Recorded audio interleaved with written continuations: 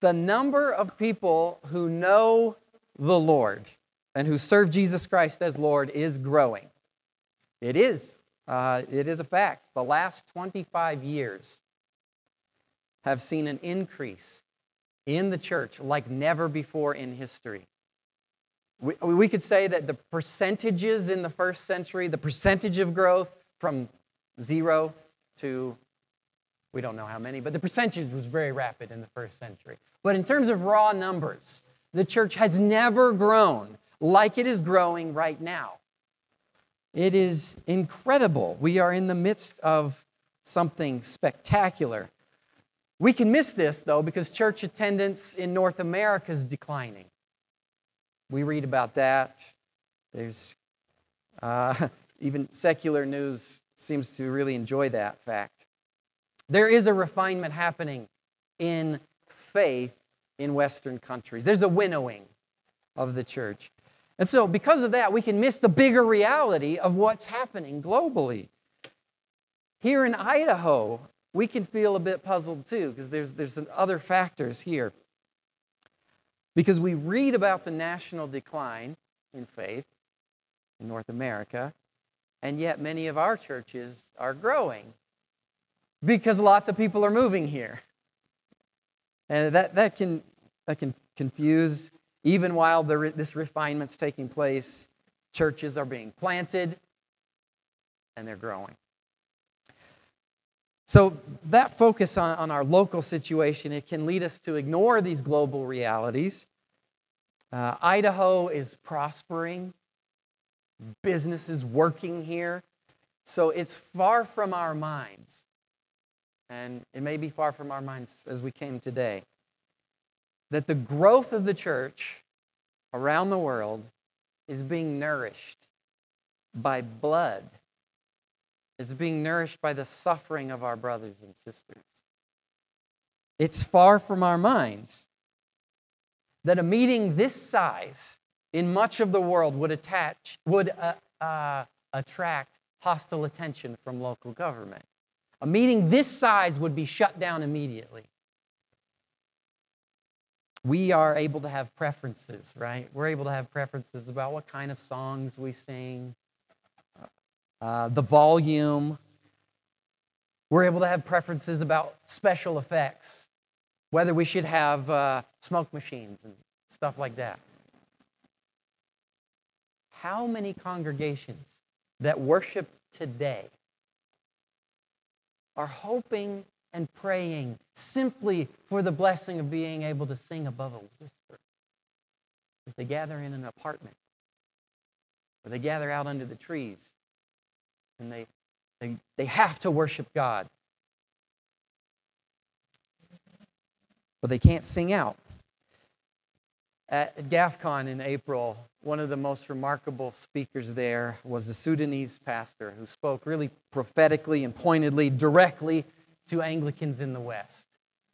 And he made two statements that continue to trouble me, continue to echo in my thoughts. So I'm going to trouble you with them. The first, Christianity that costs nothing is unbiblical. Christianity that costs nothing is unbiblical. Opening the eternal kingdom costs Christ Jesus everything. Opening that for us cost him everything. So following him must also include laying down one's life. Following the one for whom everything cost must cost us something also. And the second insight, no matter where you live, and he was talking to Western Christians specifically, no matter where you live, you are in a country where the body of Christ suffers because you are part of the body of Christ. Think about that. In other words, he unpacked this for us. Because the body of Christ is in every country, stretches across the globe, in every nation, because the body is everywhere, we are suffering right now. Sitting here this morning, let this challenge us. We are suffering the murder of our kin. Right now. Here this morning, we are suffering the loss of jobs. We're suffering the loss of land. We're suffering the loss of opportunity for education. We, our people, we are being thrown in jail today. Today, we are being beaten and bleeding. Some of us will die today at the hands of persecutors. Us, the body of Christ. It's a strange reality, isn't it? So it's countercultural. It's anti-tribal. It's supranational. It's supernatural. And so today, as we begin a long study through the season after Pentecost of 2 Corinthians, this idea, this theme, it emerges as a central thread in 2 Corinthians. And it is appropriate for today. As it comes to us, we begin on this Trinity Sunday. Because this reality comes from the nature of God. Comes from that Trinitarian nature of God. The reality of a spiritually united, global people depends on God's nature. Well, as the Word tells us, there is one body and one Spirit, which binds that body together. We have one Lord, one faith in that Lord, one baptism by which we enter that body, that church. One God and Father of all, who is over all, who is in all, who is through all. And grace was given to each person according to the wise distribution of Christ. Did you hear the Trinitarian nature of our experience? A Father over all, a King who distributes, a Spirit who holds us together and applies God's power. It is very wonderful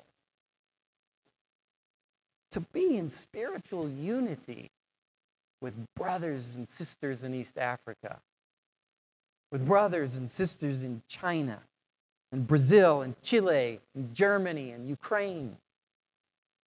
That's a reality from the heavens. It's hard for us, though. It's hard for us to live in that kind of space. Jesus tried to explain the kingdom and things of the Spirit to this confused Jewish teacher named Nicodemus. You remember the conversation? It's in John 3. Jesus said, you can't, he's being very accommodating to Nicodemus, you can't see the wind. You can't see the wind. But you know it's there. And you know it's moving because you hear it and you feel it and you see its effects. He's pointing to the moving of leaves, the grasses, that breeze that we feel on us. But you can't see it. The Spirit is like that, he says. And you don't know what he's been up to, and you don't know where he's going and what he's doing. But we tend to be like Nicodemus, right? We can't harness the wind and we can't control the wind. And that's what we want to do.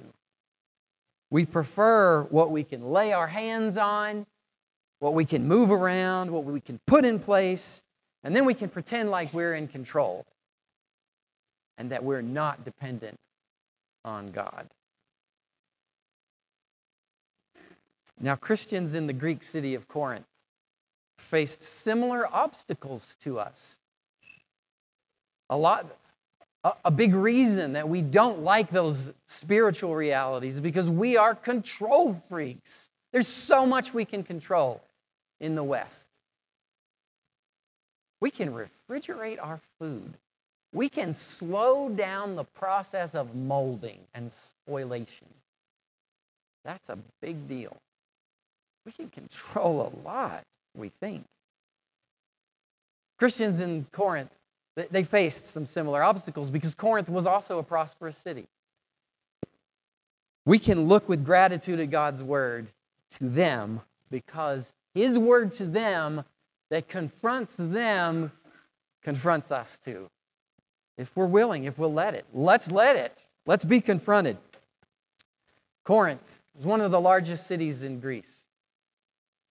It was destroyed in 146 BC in war. And then Julius Caesar, Roman, eventual Caesar, he rebuilt it in 46. And he rebuilt it as a Roman colony.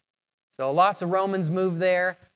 Retired army officers moved there. It was like Philippi, also a Roman colony. So it became a Roman city in Greece, full of settlers. And if you notice in the letters to Corinth, both of them, most of the people greeted or named in the letter have Roman names. Lots of Romans. There were also several synagogues there because when Jews were kicked out of Rome, Corinth was a natural place for them to go. Lots of Jews, multiple synagogues there, Priscilla and Aquila among them. So it was a transplant community, not unlike where we have found ourselves.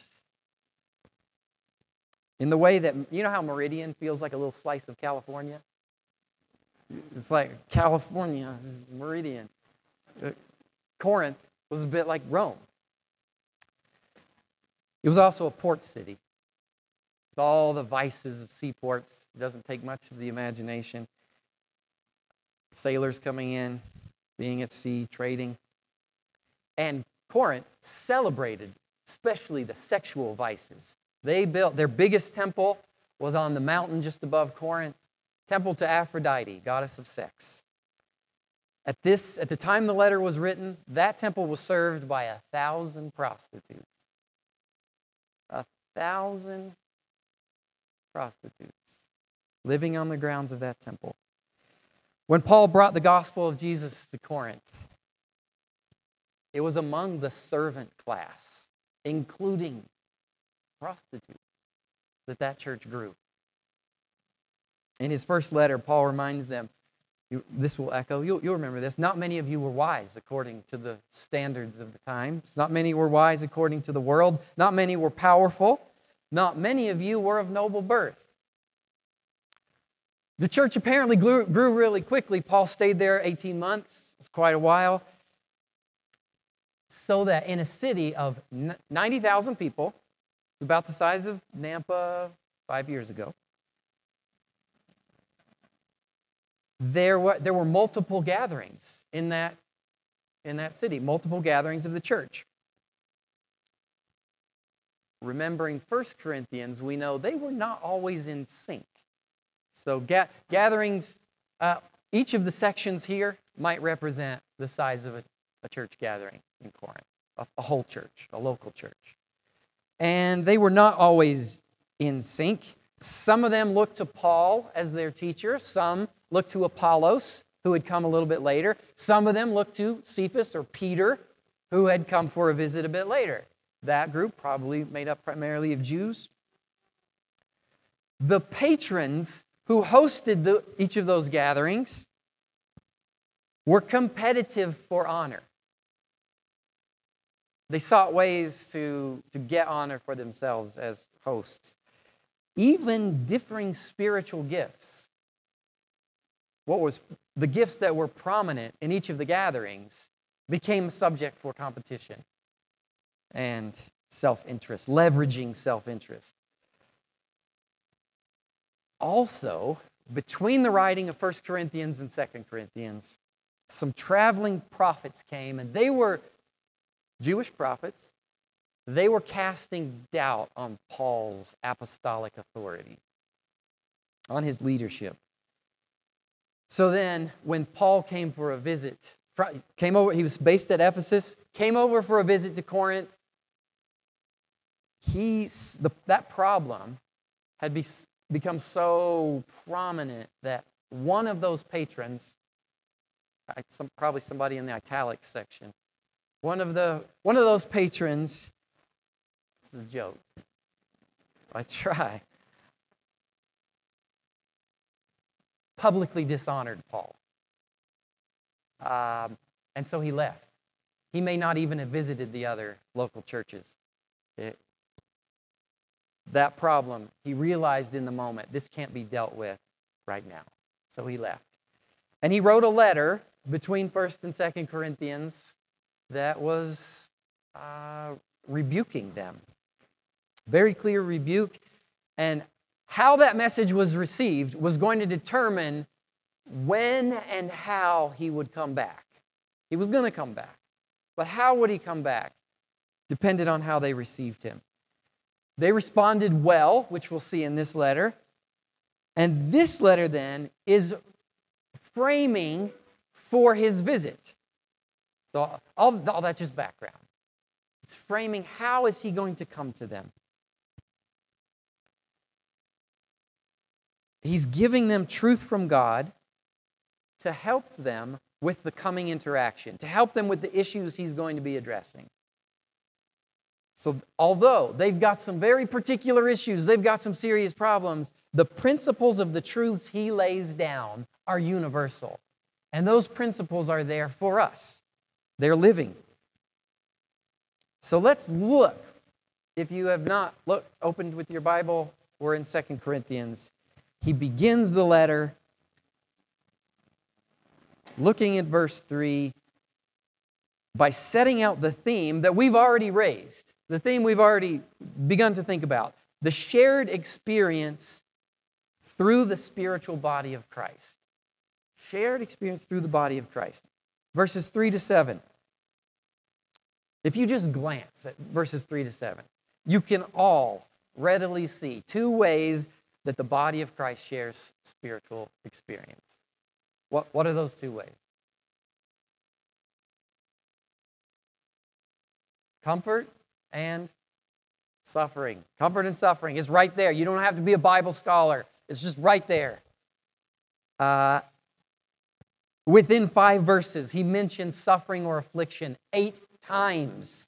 Within 5 verses, he mentions comfort 10 times. These must be ways that we share spiritual experience. The central verse of the opening sets down the spiritual principle that holds together the reality that he's describing. Verse 5. As we share abundantly in Christ's sufferings, so through Christ we share abundantly in comfort too. As we share abundantly in Christ's sufferings, so through Christ we share abundantly in comfort too. This is just what that Sudanese pastor was saying. What links the experience of suffering and comfort among people who are far apart is what Paul calls sharing. We share that.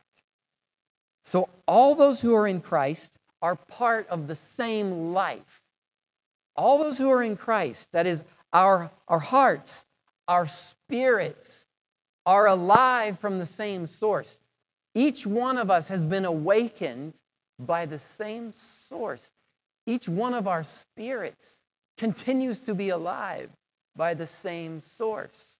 And that is true of Christians wherever they are right now.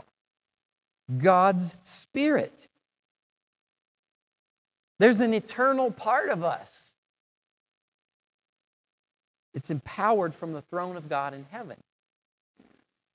There's a fleshly part of us, allows us to sit here in this space. But there's an eternal part of us. So we share an identity. Children of God, alive in Christ. Wherever Christians are right now, they are children of God. They're alive in Christ. That's their identity. That's our identity. We share an identity. Now, because of this oneness, we have that mysterious reality that when one suffers, all suffer. When one rejoices, all rejoice. That's strange, isn't it? When one suffers, somehow that affects us all. When one is rejoicing, somehow that joy affects us all. And Paul's delighting in it here. He loves this. He's delighting in the reality. And it's This becomes the framing reality for approaching all these problems of the Jewish community there, the Christian community. He blesses God for it. Verses 3-4. Because God is the Father of all mercies, because He's the God of all comfort, He comes to those who are in any trouble or affliction. Because of who He is, He gives comfort to those who are struggling. And we see that God has been with Paul and Timothy. He's been with them through some terrible circumstances. Verses 8-10. Something happened in Asia that almost destroyed them. And it seems it was every bit as bad as he experienced when he was stoned and left for dead in Galatia. He says, we were so utterly burdened beyond our strength that we despaired of life itself. We were so beyond our strength. You've probably been there before, where you realize, I do not have what it takes to survive this. I don't have the emotional resources. I don't have the mental fortitude. This is too great for me. So that we despaired of life itself. You wonder, what could have been the weight of this persecution? What could this have been for Paul? How heavy the hand of evil must have been on him for the apostle of hope to say that he fell in despair. But in that dark place, he found the comfort of God. Christ came to him. He comforted him. Now, Paul knows that in the spiritual economy of God, those sufferings won't be meaningless. And the comfort that he experienced will be multiplied. So not only is the suffering not meaningless, the comfort that he received there is going to be multiplied. This is wild. So when the experience of affliction and comfort gets shared, like he says in verse 5, it gets multiplied. They become abundant. How does that work? By sharing, by telling. Sharing's the means. By sharing and telling, by empathizing the suffering, then the experience of Christ's comfort also becomes abundant. So this is so much the case that Paul can say in verse 6, if we are afflicted, it becomes for your comfort and saving or rescue. If we are afflicted over in Ephesus, it becomes for your comfort and saving. His suffering becomes for your rescue. This is a spiritual marvel. And the way that it works is by sympathy. Sympathy brought by the Holy Spirit. He says, if we are comforted, it's for your comfort. It's for his comfort too, but it's also for your comfort. You experience this comfort when you endure sufferings with us. When you endure them with us. When you share that with us. So then, Paul has a solid hope. Verse 7. He knows that as you share in our sufferings, as you sympathize with our sufferings, as you care about our sufferings, feeling them with us, crying out because of them, you will also share in the comfort. See how comfort's multiplied? It doesn't just get restricted to Paul being comforted in his affliction. Because of sympathy, the comfort that God gave is shared. And it's shared with as many people as know it. So when he shares about his suffering and about his comfort, then he knows the Spirit is giving the Corinthians a share in the suffering and comfort. And so Paul then doubly feels the comfort, knowing that his brothers and sisters are feeling comfort because of him. He feels it again. He's more comforted because of the sharing. That's spiritual economy. There's no limit to it. It's exponential.